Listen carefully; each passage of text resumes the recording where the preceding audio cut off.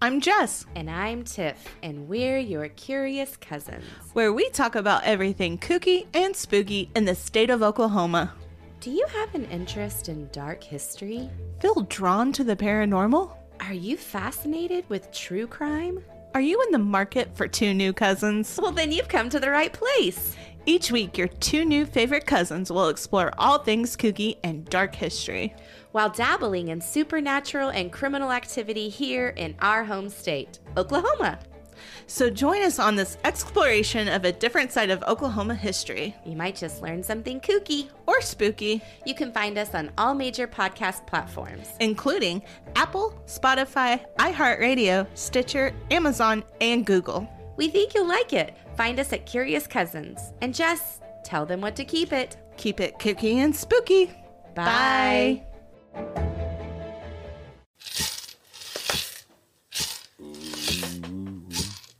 You're listening to Sirens, a true crime podcast, brought to you by the Sirens Network. This podcast contains explicit content, so listener discretion is advised. The opinions expressed on this podcast are solely the views of the hosts and do not reflect the views of affiliates, associates, or sponsors of this podcast. This is Sirens, a true crime podcast. So I have some guests with me today from the Curious Cousins Oklahoma podcast. They are going to take us through some Oklahoma history surrounding Satanic Panic and some witch trials from the late 1800s up to the 1970s. From there, I'll be visiting with my co-hosts Simon Vaughn and Mandy McNeely to discuss Satanic Panic from the late 60s on. Okay, so I have the Curious Cousins here with me today. Hello. Hi. Hi. I had noticed a lot of the bigger podcasts, they would say, like, not that it was derogatory, but they'd be like, oh, Oklahoma, like, we don't even know. We remember visiting that state, and I'm like, we have a lot of things that happen in this state. Yeah. And so we kind of just thought to ourselves, we need to prove to them that we're just as true crime-ish as everybody else. Yeah. And we have just as much paranormal as everybody else. I literally just did a crossover yesterday with You're Doing Fine, Oklahoma. Mm-hmm. Uh-huh. And the crazy thing to me is that we have so much going on here that there's at least four of us, because Erie Okie is also in Oklahoma. Yes. And we're like, none of us are talking about the same stuff. So I know. I mean, we could if we wanted to, but but it's just crazy. We have that much happening here I that know. we have plenty to talk about. Yeah, and we come from a family of educators. Tiff, I should say, is an educator, and we just thought, you're not learning it like you used to. They're not learning Oklahoma history like they were the traditional way. Yeah. Or so we wanted to do something where it'd be interesting and maybe fun and just interesting, really. Yeah. But I'm a history. I minored in history and humanities, so that's one of my interests anyway. And I don't know. It was just a thought that we were. Let's give this a go and see what happens. And but you guys do true crime and supernatural. Yes. Yeah, like on the reg. Mm-hmm. Mm-hmm. Yeah, we do. We call it dark history, and it's just kind of history. We do true crime, and then we also do the paranormal stuff. See, that's something that I think that true crime and paranormal kind of go hand in hand. Mm-hmm. I mean, definitely. If you think about a ghost story, where does that start? With a true crime. Exactly. Yes. Yeah. Well, and the cool thing with the supernatural, it can tie into history. So yeah, that's another thing, is that I don't think this is acknowledged, even though it's an absolute fact. True crime is history. Yeah. Mm-hmm. Yeah. Period. Yeah. Exactly. I mean, all of us are talking about history. The reason why we talk about history is so that we can do better, move forward, advocate, prevent. Like, there are so many reasons to talk about history. Did Satanic Panic really start in 1980? It's apparent that humans have had an interest in the occult and supernatural for as long as probably time itself. And there have always been those who consider themselves religious crusaders. The Salem witch trials occurred in colonial Massachusetts between early 1692 and mid-1693. More than 200 people were accused of practicing witchcraft, the devil's magic, and 20 were executed. In 1711, colonial authorities pardoned some of the accused and compensated their families, but the witch trials didn't really stop there. As a matter of fact, the last witch trial recorded in American history took place right here in pre-statehood Oklahoma in 1899. So I decided to do a little background into Native American witchcraft and their beliefs. Most all of the information that I found when researching, they were celebrating that it had been 200 years since the Salem witchcraft trials. And so it was really hard to find stuff in the 1880s time period. Yeah. But research showed that most Native Americans believed in witches and medicine men, and due to the high number of natives here in Oklahoma, there was a huge belief in that kind of witchcraft and belief system. And naturally, natives believed in different gods and entities. And so when Europeans came over, they saw those different entities and different gods as satanic or witch-like. Threats to our livelihood. Yes. To our lives. So they looked down on the natives' beliefs, and they thought, a lot of them thought they were just silly. And that's nonsense. Get out of here. nonsense, exactly. In 1888, there was an article from a paper in Muskogee that quotes that these beliefs keep them ignorant, talking about natives.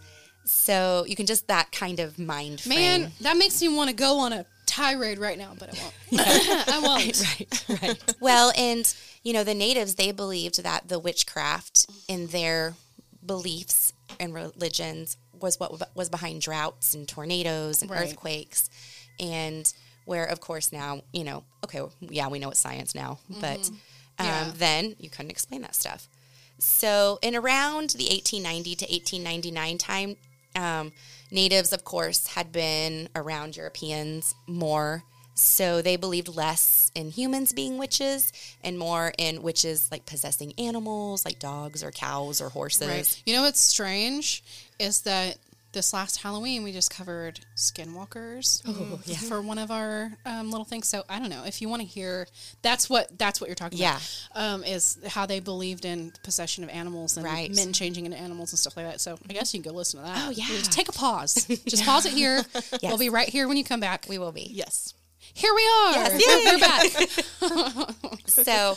I had another article from 1896 that claims that natives didn't practice witchcraft or, quote, witchcraft until Christians actually arrived in the New World. And said they were practicing witchcraft. Said that they were practicing witchcraft, or what the natives and Europeans thought was witchcraft. Yeah. In fact, it was Europeans that believed the practice they saw natives taking part in was witchcraft. Like, for example, the way that they would light a candle. Oh, you lit it in a weird way, that's witchcraft. And I don't know about you, there's only so many ways you can light a candle in 1890. What did you want to do? But it's so strange.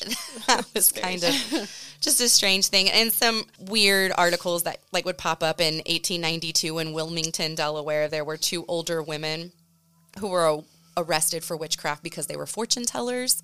And so at some point, these reading tarot or hands or whatever? Yes. And so you're just okay, where do we draw the line? Do we not here? have anything better to do than to track down these old ladies? Else going on in that time period. And 1894 in Pennsylvania, Mrs. Ugoski was arrested and charged with witchcraft because she failed to cure a 12-year-old girl who was suffering from an incurable disease. And so in my mind, I'm oh, incurable? Wow. Well, that's her fault. Get her. Right. And there was a claim that cattle and horses and a turkey were affected by this woman who was unable to cure this little girl. And later, after they put this woman on trial, sentenced her to death for witchcraft. What? It came out that the girl's friends, they just wanted to see her killed because their little friend got killed. Oh, my gosh. And so I'm just this rings a bell. No kidding. Of 200 years previous that you were just celebrating. People are so vindictive, even young. I'm sorry. Yeah, I know. Vicious. Yeah. And then another one was in Juneau, Alaska in 1898. Is one of the last states to outlaw witchcraft, which I didn't know that there was laws Alaska? outlawing. Yes, and it wasn't even a state yet. But because there were several murders that were committed, all due to this, quote, witchcraft, and apparently there was just a jail full of natives that were all witches there in Alaska. So, people. And then, of course, in Hawaii, too, not even states yet, 1903, a kahuna was arrested for practicing witchcraft, which led actually to a manslaughter charge. Oh, my God. Later on.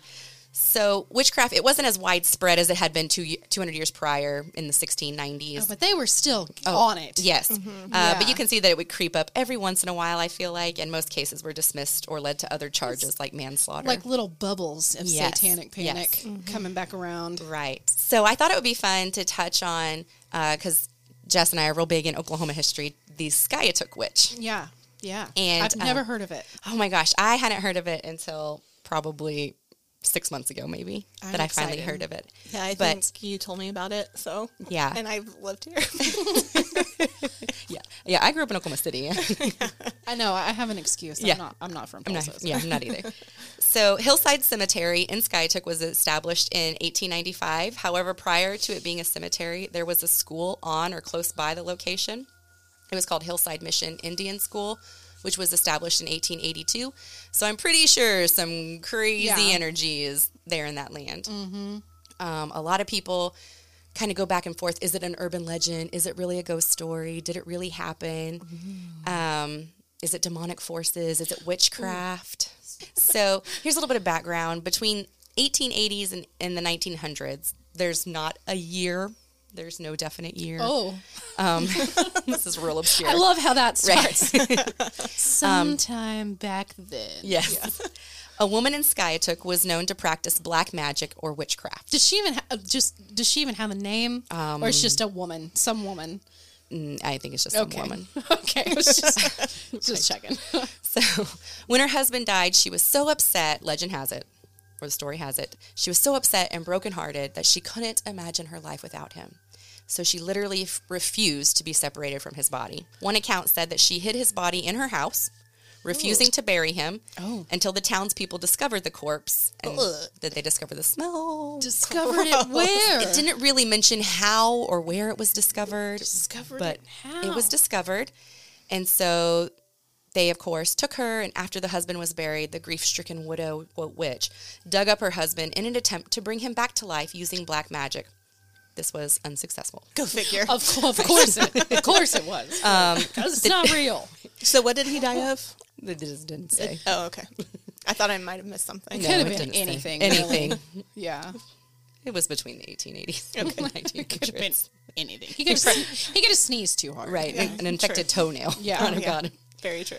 When the townspeople caught wind of her digging the body back up, they took the man's body back to the cemetery and buried him again. Oh my gosh. The woman then returned to the cemetery herself and dug him back up. So she attempted this again, just attempting to put all of her energy into bringing him back to life. It never mentions how many times that this actually happened, but a lot. It seems that it happened a lot. Yeah. Well, she was a devoted wife, that's for sure. Eventually, though, the townspeople got tired of dragging this dead body back to the graveyard every day, and I can imagine the smell and decay. I mean, he wasn't pleasant either.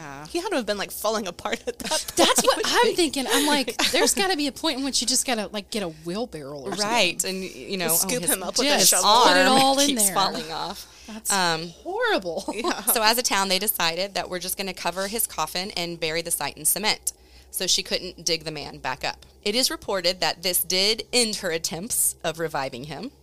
It is also reported that she ended up dying now of a broken heart or loneliness. Aww. So I'm sure you can all imagine what happened next. This enraged the witch. So A curse is born. there we go. She cursed the burial site. Boom. She cursed the burial site. So anyone who touches the grave risks demonic possession. And if you aren't possessed, I don't know how you don't become possessed if you touched it, but if you will be cursed with horrific tragedy and loss for the remainder of your life. Oh no. Interesting. That's interesting.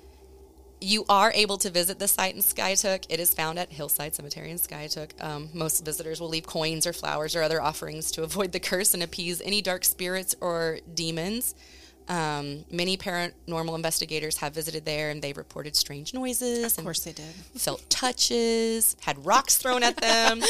Rocks thrown. It was probably a kid hiding in a bush. Grabbed by unseen hands. There were ghost sightings. But I have heard... Are there ghost sightings of the witch or of the man? That's what I don't know. But then there's also a ghost sighting of a man, but then most people say, oh no, it's this kid that was hit by a car in the 1970s or something. Oh. So it's not clear who is the ghost walking it's a around. Cemetery, so... Right. Yeah, could be anyone. I did see one report that said that there were several graves that have been covered with cement. Oh. And so... Did it spread? That's a good question. Because some people are like, how do you even find the right one? Right. Or was it just somebody that was like, hey, why does she get to dig up her old man and I have to not, it's Grandma's my turn got now. her diamond ring in there. I'm going to dig it up now. Not just everyone's out there just digging people up. There is some confusion on who is actually buried in the said grave that is covered in cement. Some say it is the witch herself, but most believe it to be the husband of the witch. But my question is, where's her grave then? I was actually, I was Where's thinking hers? about that. Where did they put her? Some even say that the grave is of a husband, but that his wife passed away 3 years before him. So then they're like, well, then who's this other woman that was trying to dig you up the whole time? Oh, no. On the grave, you can make out some engravings. Park Hill is on the grave. And you can tell that it was just done when the cement was wet and they probably broke a stick off the tree next to it and started to engrave in it. Oh, wow. The man's last name, they believe, is Park Hill. And the word or name after the name appears to be Barnset. So I don't know if Park Hill or Barnset. I don't know which name is which. Back in that day, they had weird first names. Yes. So Park Hill could be his first name. Exactly. That's true. So it was hard. The death date is in February, but the year is too faded to see. Oh. So he died in February. Obscure. Yes. There is also a better known as carved into the stone, but you can't see what he was better known as. There appears to be a partial quote of a scripture from Samuel, the book in the Bible, Samuel 12:23. Can I bring him back? I shall go to him. He shall not return to me. Oh, my God. Oh. And so... I feel like that's important. Me too. I was like, oh. Who did that?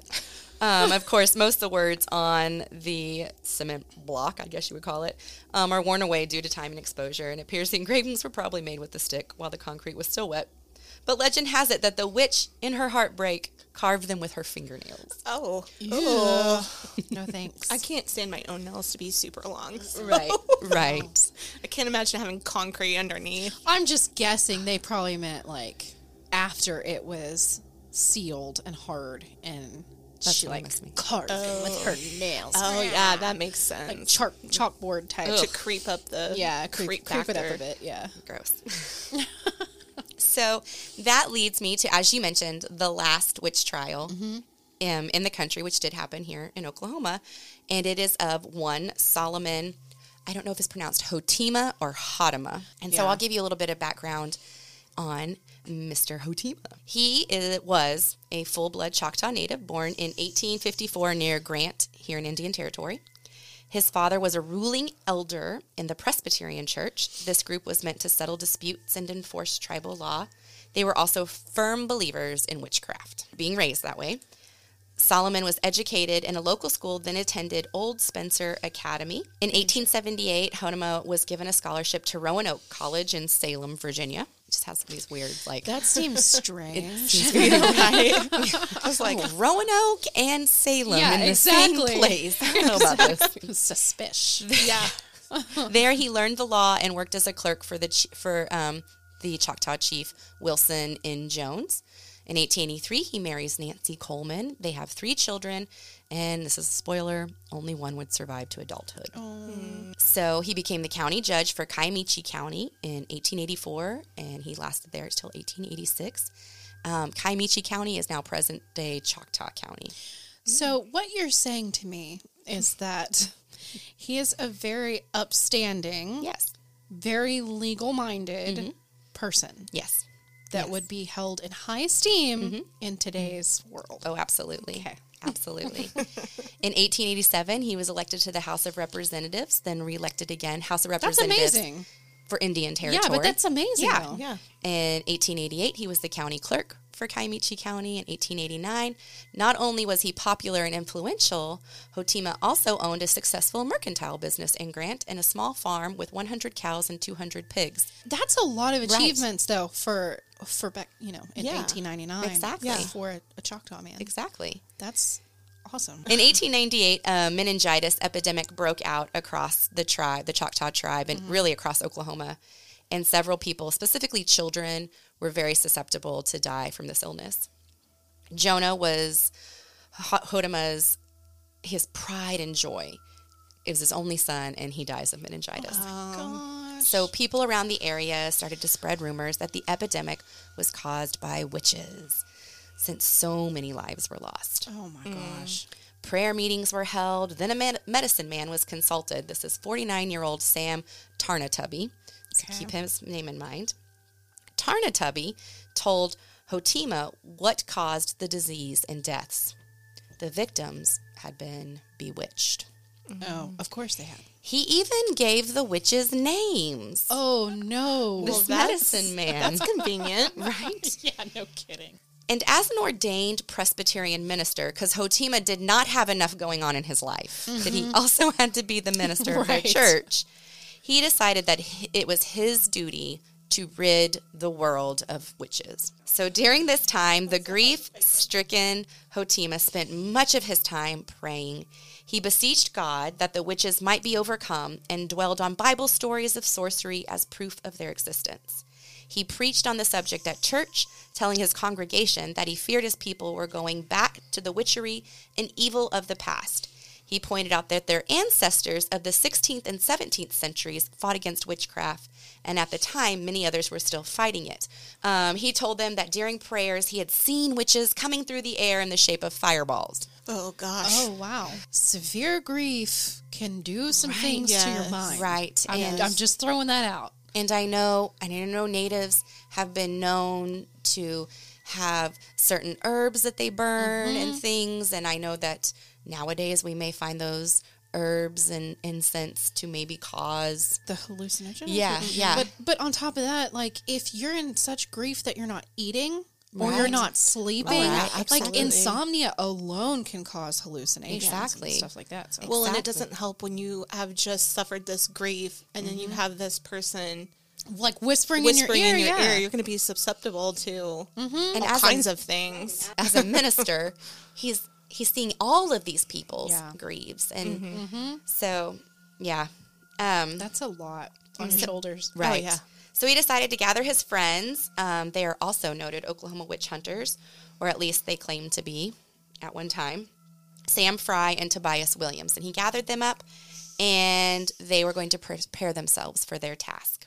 On April 14th of 1899, Hotima threw back a few stiff ones, that was a quote, before setting out to find the witches. But they armed themselves with Winchester rifles and a shotgun. Hotima was focused on ending these witches due to grief and hatred. One source was quoted as saying the extermination of witches seemed to become his ruling passion. So it's alleged that while under the influence, Hotima was able to forget his friendship with one of his victims, perhaps that of his sister-in-law. First, they arrived at Vina Coleman's house. This is Hotima's sister-in-law. She was shot while running away from the posse, I guess you could say, holding her infant child in her arms. Oh. Two of her other children were home and witnessed this happening. They hid from the men. It is reported that her 15-year-old child and another young child were wounded, like they were running away and they were shot at. Gosh. Both of them did Who end up shoots leaving. at kids? I don't know. And this is like his relatives, like Right, these are his nieces and nieces- nephews. Oh my gosh. The infant was unharmed. Thank God for In that. fact, when they found the mother's body, obviously deceased, she was still holding the infant in her arms, Get out right now. 'Cause making everybody have their feels. So the second victim was Mrs. Hull Greenwood. When they arrived, they inquired to her whereabouts because Mr. Greenwood met them at the front gate or met them. They informed him what they were about to do, what they were there to do. He pleaded for his wife's life, but they essentially got him down on the ground and told him that if he moved, they would shoot him. and ended her life right in front of him. Oh my gosh. And then told him that if he said anything or reported anything, that they would come back and do the same thing to him. What is happening? That's awful. So the final victim was Alfred Morris, and it didn't really have any details over him. I think they just found him at his house and ended his life there. This is a literal witch hunt. Exactly. Literally. There was to be a fourth victim, but for pure luck, this one, his name was Eastman, Mississippi. He just happened to be out of town. They were looking for him. They'd ask around for him, but they were like, oh, he's out of town. So they were unable to complete that task. We can't be bothered to go searching for people. Right. We want to kick down their doors. Right. Yeah. So Hotima beseeched God that the witches might be overcome and dwelled on Bible stories of sorcery as proof of their existence. He was arrested near Antlers while trying to board a train to Paris, Texas. He claimed he was getting on the train to turn himself in. I'd claim that too. Yeah, sure he was. He provided information related to the murders, not quite a confession, but enough to prove that he was clearly present when it happened. Oh my gosh. He claimed his actions were the teachings of his own particular creed, which had come from his father, is what he claimed. That's almost like cult-like, you know what I mean? Yeah. The murders. Weird you say that. I have so much cult stuff later. Oh, yeah. Right. Murders were carried out because the individuals had the evil practice of magic among the Indian people. It's so vague and generalized. Hotima stated that he was obligated as a minister to end witches who, quote, by their evil spells had inflicted pain and death on the Choctaw. These murders were committed as a sacrifice for Hotima's life for the Lord's cause and love of his people. So he went to trial. Immediately, attorneys requested the trial be moved to Paris, Texas, because I think people were in an outrage that this had happened, and they didn't feel like he was going to get a fair trial. Well, yeah. So they moved it to Paris, Texas. I can understand that one. The jury debated insanity when Hotima confessed as a lawbreaker and willingly giving his life for the Lord. They were trying to debate whether or not he was sane enough to stand trial. Oh, wow. They tried 4 people, the medicine man, Stan Turnatubby, and then the other 2 that were with Hotima. The jury found Stan Turnatubby, the one who gave the names, they found him innocent of being an accessory. He started this whole thing. Yeah, I'm like, well, where did he get those names from? Yeah. But yeah, he was found innocent. Just pull names out of a hat and say, go kill people. Come on. He probably was like in love with his sister-in-law, but she married someone else. And so he was like, yes, she's a witch. Exactly. That actually happened a lot. Yeah. A lot. Hotima and Fry were acquitted of the deaths of Mrs. Greenwood, the one that was shot in front of her husband, and Mr. Morris, who was the final victim. The jury believed them to be insane, in their words, at the time of the murders. Hotima was found guilty of the death of Vina Coleman, who was his sister-in-law. And is that because there were 2 witnesses, or? But so was his wife? I mean, I'm assuming it was his sister or her sister. It didn't say how they were exactly related. Unless the brother had married. It makes you wonder what whoever was related to him, like what their feelings were on him killing. Right. And then trying to shoot your niece and nephew. I can't even imagine. Right. It must have been a strange family dynamic. Absolutely. Yeah. So on February 14th of 1902, Hotima is sentenced to death by hanging. Here's a kooky fact. Because, we're like the kooky and spooky cousins here. The defense believed Hotima would be acquitted because he was acquitted of the other 2. Okay. The prosecution believed that there would be a hung jury. Both sides were wrong. Oh, my gosh. Nobody thought there was going to be a guilty verdict. And another kooky fact, Hotima paid his attorney for his services by gifting him, the attorney, with the shotgun he used to kill the victims with. Oh, that's so morbid. Sorry? Right. I didn't know that was an option. What? Yeah. That's how he paid him. Here's this shotgun I just shot 3 people with. Oh my God. Maybe that was the most expensive, I'm using quotes here, thing that he had. Maybe he lost everything. Why is that not evidence? I mean, did they gather Maybe evidence they didn't need then? it because there were so many witnesses or something. Probably. Right. Maybe you're right. Later that year, Hotima appealed his case to the U.S. Supreme Court. The Scottish upheld the lower court's rulings of him being guilty. On October 28th of 1902, President Theodore Roosevelt commuted Hotima's sentence to life, based on a recommendation by Attorney General Philander Chase. It was surmised that the Choctaw leader, quote, honestly believed in witchcraft and, quote, that under the load of distress and the influence of liquor, there had been a revival of savage instincts for which the Indian should not be held to account with the extreme penalty. They basically said he's ignorant. He doesn't know better. Exactly. He literally used the word savage. Yeah, they used the word savage. I mean, come on. So then he was sent to Fort McPherson in Atlanta, Georgia.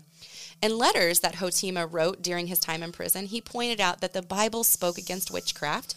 He pointed to, quote, our ancestors, again. He prayed for the extermination of witches, believing many still lived among him. He stated that mysterious lights glowed in his neighborhood, and the lights he believed guided the witches. I don't know where, somewhere.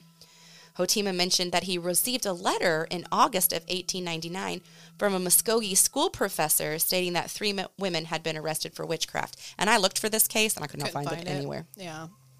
In September of 1899, Hotima received a letter from some Arizona missionaries, and they told him about the natives out there who practiced similar things, and their lives were made miserable by it.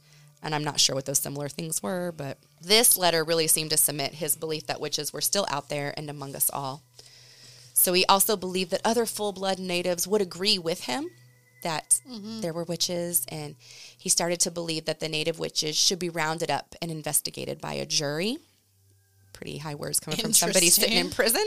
Yeah. Ultimately, Hotima really wanted people to believe his cause to murder was justified and the correct thing to do. Oh my gosh. And he upheld that until he died, which happened on April 23rd, 1907. He passes away from tuberculosis while in prison. Oh my gosh. One quote about that I'd found that kind of made me, not really chuckle, but really did kind of serve because, before all this, he was like a great guy. Mm-hmm. Like really upstanding citizen. Yeah. They said that I wonder if that's part of the reason why he got off so lightly too. Maybe he had some influence in high places. In high places, yeah. You're probably right. He served on both sides of the law in the Choctaw Nation. He was a minister, a lawyer, a judge, then the enforcer who simply took the law into his own hands. Mm-hmm. And so there you go. That's the last witch hunt or witch trial that the United States seems to have. Wow. That just sounds like That's some just really crazy. harsh grief. Right. Me. Yeah. Like grief sometimes, I couldn't imagine Makes losing you do. a child. So Yeah. it could break your mind. Exactly. It could. And I think that's a definite. Well, and Yeah. it's sad that he had, 2 other children? Or how many was it? He had 3, but only one has survived to adulthood. And that's so sad that you are so grief-stricken by these other children that you don't even remember you forget, have one yeah. that is alive. Oops, Yeah. I just smacked that, but Well, and you just get so much hatred that you just want to end somebody else's life. yeah, it seems like it blinded him too. Mm-hmm. And that is a theme for this because it's basically all about your perception of reality and the fact that there are a lot of things that people don't want to accept. And especially when you don't understand it, whether it is a disease or some sort of violence that comes out of nowhere, whatever it is, people who don't understand sometimes look for understanding in places that, Right. like They're just going to find random places. any kind of answer. excuse Yeah. or Yes. answer Yeah. And for why. a lot of this, like a lot, is like these evils are so heavy that it had to have been the devil. It had to have been witchcraft. Yeah. It had to have been because, God wouldn't allow that. Right. So, which is disheartening. And it is heartbreaking. It really. is. And it on both sides too, because on one side you have where it's it's the devil, even though it's just because they're grieving or whatever it is, but then it's being blamed, it's because of Christianity, and so that makes Christianity look bad. Yeah. And so it's just it's kind of like this double-edged sword almost. And it's just crazy. Yeah, It's but just crazy. the crazy part about most of these cases is that there's not really a lot of Christians that are pointing the fingers. Right. It's just it's a lot of grief-stricken people, just normal people. A lot of them just don't even have a religion. Some of them are it's just something that they just can't understand. So it has to be, you hear the rumors of the most evil thing, and that's the devil. That's Satan. That's witchcraft. And that has been ingrained since the Salem witch trials. So it's got to be that, because it can't be anything else. No. Yep. So it's just interesting that I loved how the newspapers were celebrating their 200 years and how much they'd learned since Salem. And then... Have we? Because I'm about today. I'm about to get into some modern day. Today. I'm like, have we really learned anything? I don't know. We didn't learn anything up to the 60s and 70s, I can tell you that. Right. I agree. Which road are you going to take us down? Well, kind of the opposite end a little bit. So I covered one of the last witch trials, I should say. Not necessarily witch hunt, but a witch trial. And, you know, in the middle of Oklahoma, you know, it's a long way from Salem, like we've been talking about. And like we've said, it's been more than 200 years at the time in the 1880s. Persecution of witchcraft was supposed to have ended in America with the Salem witch trials, but obviously it didn't. My case, I should say, I guess, it takes place with the Seminole tribe. Okay. So just a brief little overview about their belief in witches and witchcraft, just really quick. Their traditional, the traditional Seminole world is saturated with magic, just like every other native tribe in Oklahoma. But they have a strong belief with witches who cause illness and who can operate long distances. And they believed that they could magically send medicine arrows through the air towards their victims. And, interesting.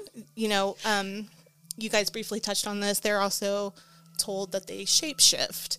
And one of their main shapeshifters, and I could be pronouncing this wrong, not going to lie, the Stikini?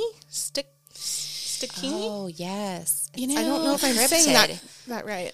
I don't remember. I actually had Simon on for the Skinwalkers because he's like real smart about all that stuff. And he said all of those things. We did actually talk about like Native American beliefs and stuff like that. And he like just blurted out like a bunch of these words. And I'm like, how do you even know how to say any of them? Right? Yeah. So, you know, refer to that episode. Yes, please, because I am more than likely saying it incorrectly. And so sorry if we mispronounce anything. We're not, you know, we're not it's trying not to disrespect intentional. anybody. No. But the Stinkini, it's known as the man owl and was originally said to be human witches that grew more terrible and more powerful the more evil that they bestowed upon people in the world. And there's actually quite a bit more said about them, but I don't want to go down that rabbit hole right now. So. And it's interesting because this fear of this supernatural being, it really became prevalent in the 1880s, especially when the Seminole tribe was, you know, booted out of their home and was forced to come to Oklahoma. I'm going to talk a little bit about this trial now. Okay. So it happened in the early summer of 1880. And a Native American woman who had been sick for many months, she died very suddenly one morning. And it was believed by some of the other natives that her death was caused by a witch.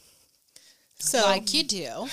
Right. So the woman accused, she was an elderly Native woman. Her name was never mentioned. Of course. And one source said she was from the Seminole tribe, and then another source said that she was from the, pardon me if I'm mispronouncing this, Miccosukee?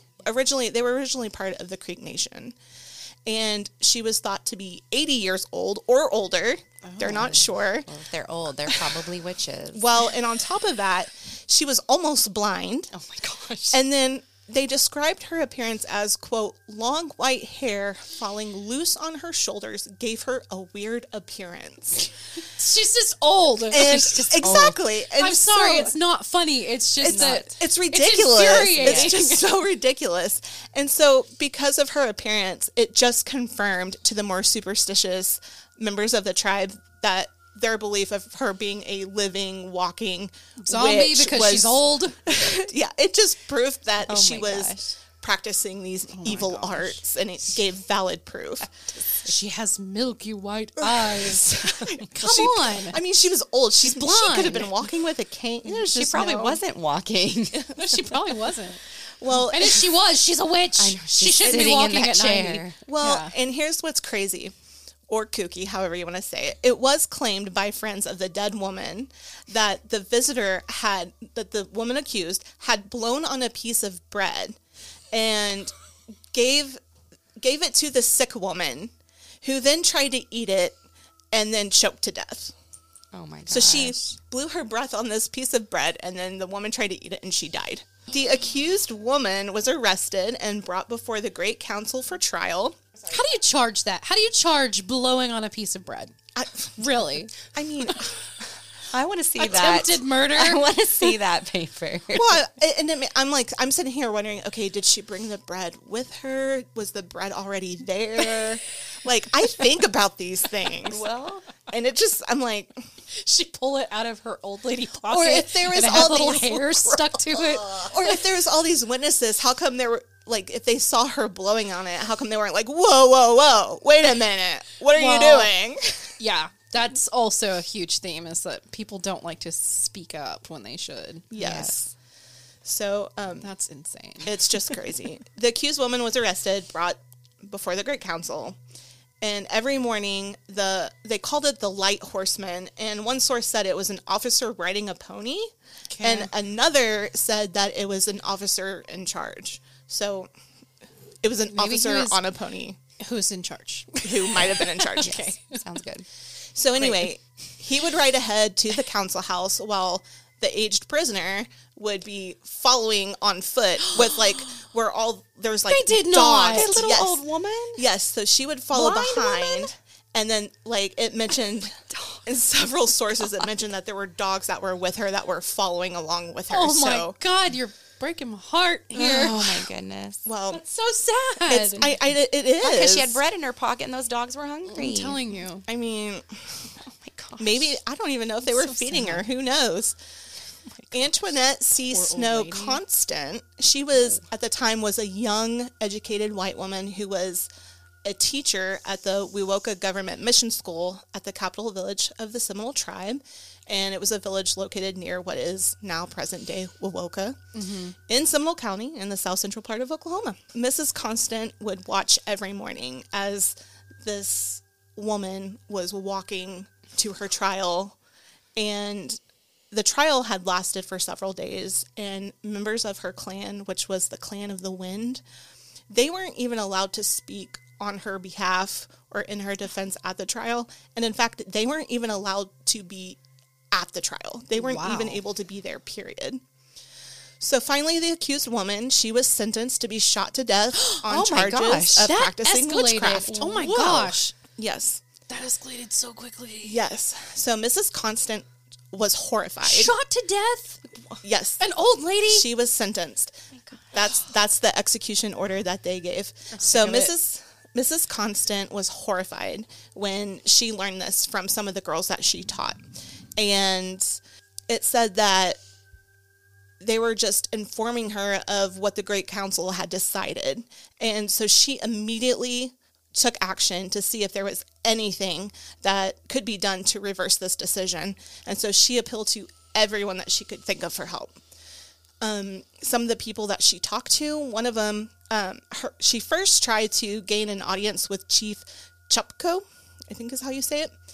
And he was, at the time, of course, chief of the Seminoles, and he was considered the most educated man in the tribe. He had already signed the death warrant and had set the execution for 2 p.m. on June 8th, 1880. And usually when this happened, there was no chance of getting it stopped or reversed or anything like that. But How far after that was, like, from her trial to her death sentence? it didn't really say, because it never said when her Specified the trial trial. actually started. It just said it was several days or many days. And That's horrible. so, and it Didn't said, even get time to appeal it. Right. well, and it said that it started in early summer. So I don't know, to me, I consider the end of May starting off as summer. Oh, yeah. And then- Oklahoma, yeah. But I mean, it could have been early June. Yeah. Well, obviously this happened in early June, but anyway, she tried to get in to speak to him. He really just like ignored her, honestly. And the chief had, and this is what's crazy, the chief had actually been a friend of hers. and her family, and had visited her family in her home many times where they shared meals.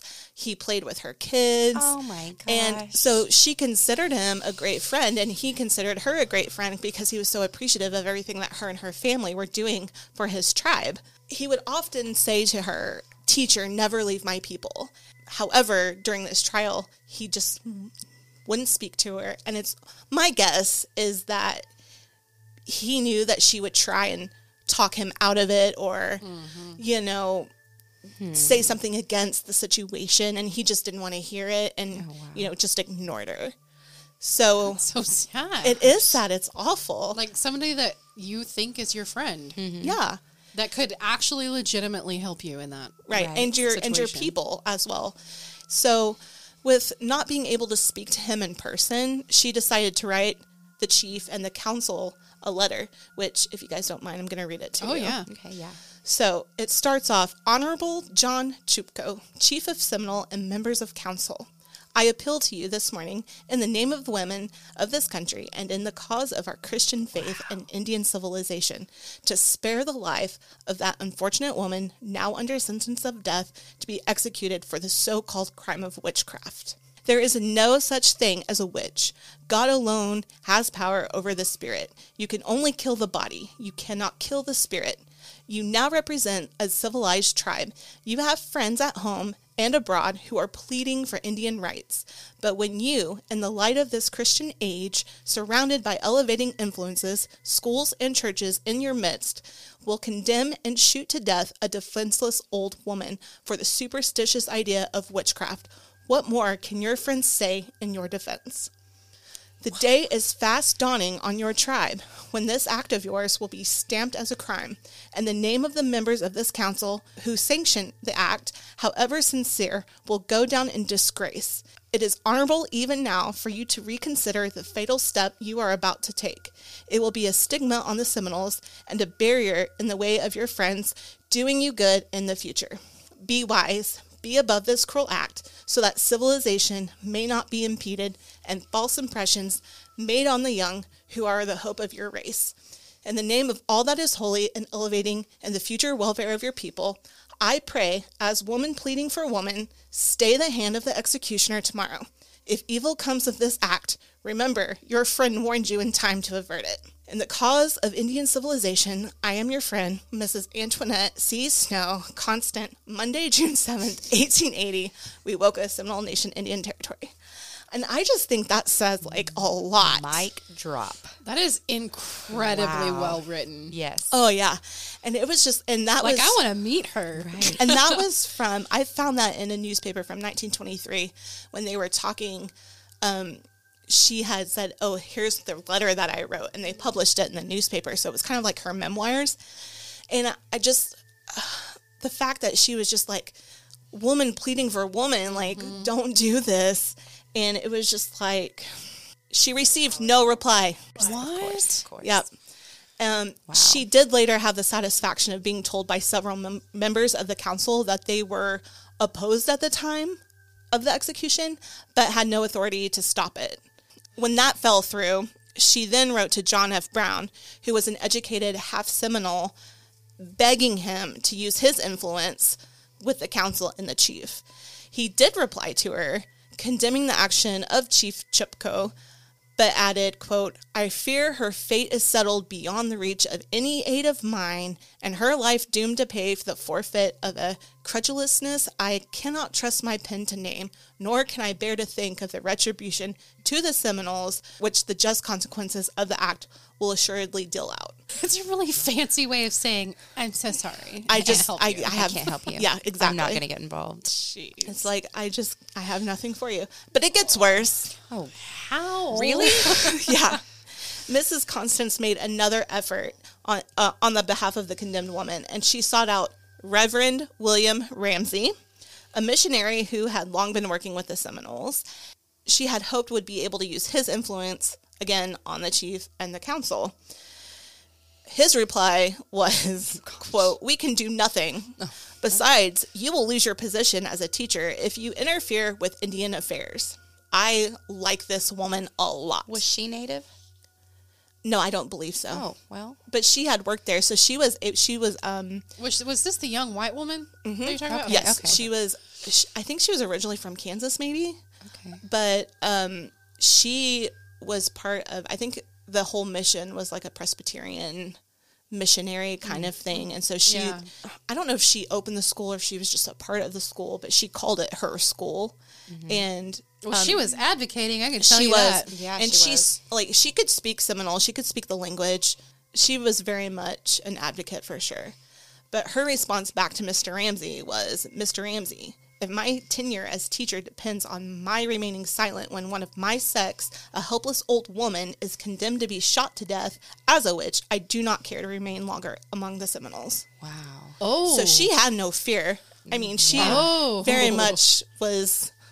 Wow. Could stand up and fight for what she thought was wrong, for sure. Way to go.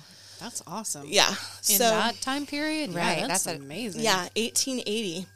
So on the Sunday before the execution was to take place, Reverend Ramsey announced from the pulpit to all who wished to witness the execution that it would be on Tuesday at 2 o'clock in the afternoon.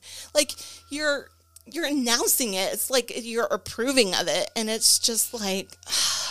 Come see the spectacle. Right. Come be entertained. Yeah, that's just... There's probably somebody nauseating. selling hot dogs down at the corner. Well, there was probably somebody selling something because a million people are for going sure. to flock to this. Yeah, to watch an old lady be shot to death. Yes. So in the meantime, Mrs. Constance, she finally appealed to the United States Indian Agency at Muskogee to Major A.W. Taft, and he had actually visited the Wowoka Mission School several times and considered the children to be great friends and was a great friend of Mrs. Constant. And so in those days, it took several days to get a reply to and from the agency, but it was an opportunity that she felt she couldn't pass up just in case, in case she could at least get him a note or something. So she is like diligent. she's tenacious. fierce. She's fierce. Bad boss. Yeah, for sure. Early Tuesday morning, the day of the execution, people from miles around began to gather. The aged victim was on the ground, not far from the little church, and sitting on the ground. It was in full view of Mrs. Constance's home, so she could stand on her porch and see. Oh my God. Her coffin was ready and waiting nearby, and it was. Why would you do that to someone mentally? Well, and Why? One source I saw, it said that it was like in a wagon or something, and she was actually sitting on it while waiting even to be better. executed. Even better. My Lord. Yeah. So the box was made from native timber, and there were men ready with loaded guns awaiting the hour of execution. Men? How many men did they think it was going to take to Like a shoot firing one squad. I know one old lady. Yeah. Like, What what is is she she gonna going to do, do? Run run? away because Right. she's half blind? You've already made her walk several days in a row back and forth to her own trial. Yeah. Blisters on her feet. Come on. It's just ridiculous. So Mrs. Constant said that they were, quote, were all in breathless suspense as no word from the Indian agent had reached us. Our only hope was that the government would come to the rescue. So at noon, there was a loud knock on the door of Mrs. Constance's home. I keep wanting to say Constance. Yeah. Constant. Anyway, there was a knock. So when she answered it, it actually was a United States soldier, and he was heavily armed and official, looked very official. Don't like this. And to her great joy, he handed her 2 notes. One was for Chief Chupko, and the other was for her. And her letter read as follows: "Your note I received this morning as I reached home from Washington. I send an order by special messenger to the chief. Please direct him where to go to find the chief and give any other advice you can. Thank you for your note. It will be confidential. A.W. Taft." A.W. Taft was the major Indian agent. Oh, okay. Yeah.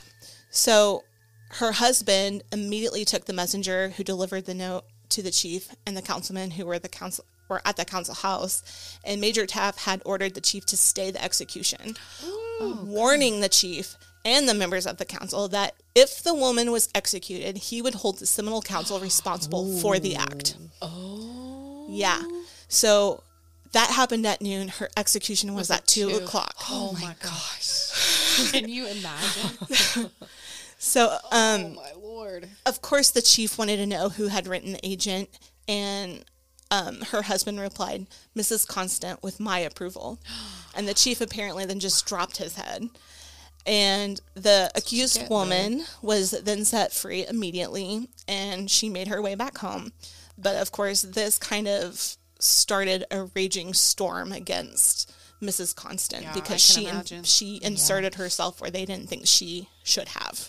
Well, you know what? She saved somebody's life. She did. So why are we not talking more about Mrs. Constant? Right. Yeah. Well, and history. It even said that, well, she had said, that this storm was about to start against me because I, quote, stand for womanhood and Christian civilization. Wow. So that's awesome. It's just, I think it's great that she could even do that because, some of us are just like, oh, yeah, we think that's bad, but are afraid to speak out. Yeah. And Even she today, didn't have any problem doing that. The retribution of it, especially in that time period. Yeah, the clapback, it's just... You could be executed yourself. Right. Yeah. So, it takes a lot of guts and bravery to be able to do something like that. Well, and there were consequences. The next day, some of the girls from her school brought the old woman to her, and the woman threw her arms around her, and it said that they all wept for joy. Mrs. Constance then pointed heavenward and had said, God in heaven had saved your life, and she said that to the woman. And the chief immediately said, get me another teacher. Get another teacher. So she essentially got fired. And worth it. That's worth it, yeah. So she was never permitted to open the doors of her school again. However, she did continue her Bible work for a few more months. But then with her husband and children, they returned to Kansas, where I guess they're originally from. And the witchcraft incident, as I'll call it, and the breaking up of her school, it scattered some of her students that she had, and some of them quit going at all, but some continued on elsewhere. She later moved to Edmond, Oklahoma, where she lived until her death on December 30th, 1928, and she's actually also buried there. So one last thing I want to mention. While this did put an end to executions for witchcraft and sorcery within the Seminole Nation, the old belief in witches still prevailed among the older generations of the members of the tribe for many, many years. That's amazing. That's an amazing woman. Yes. Right. What did you want to do with the rest of your life? Because you're done. You're done. You're done. Well, and it just shows even though you think there isn't any hope of a great outcome for what you're trying to do, still try and do something, because you don't know what's going to come of it. Right. But also, second point, she's just a citizen, had nothing to do with anything. Yeah. So it goes to show that literally anyone at any point can be a hero. Exactly. See something, say something. Yeah. Yep. You know? Absolutely. Thanks for sticking with us during the first part of Satanic Panic, and thanks again to the Curious Cousins for covering some of these horrific witch trials that Satanic Panic caused pre-1970. Catch the next episode to see where Satanic Panic goes in the decades to come. Keep it kooky and spooky.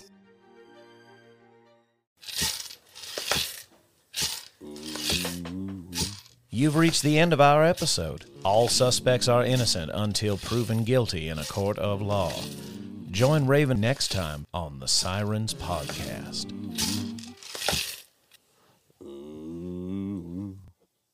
Do we have an outro? That's our outro, isn't it?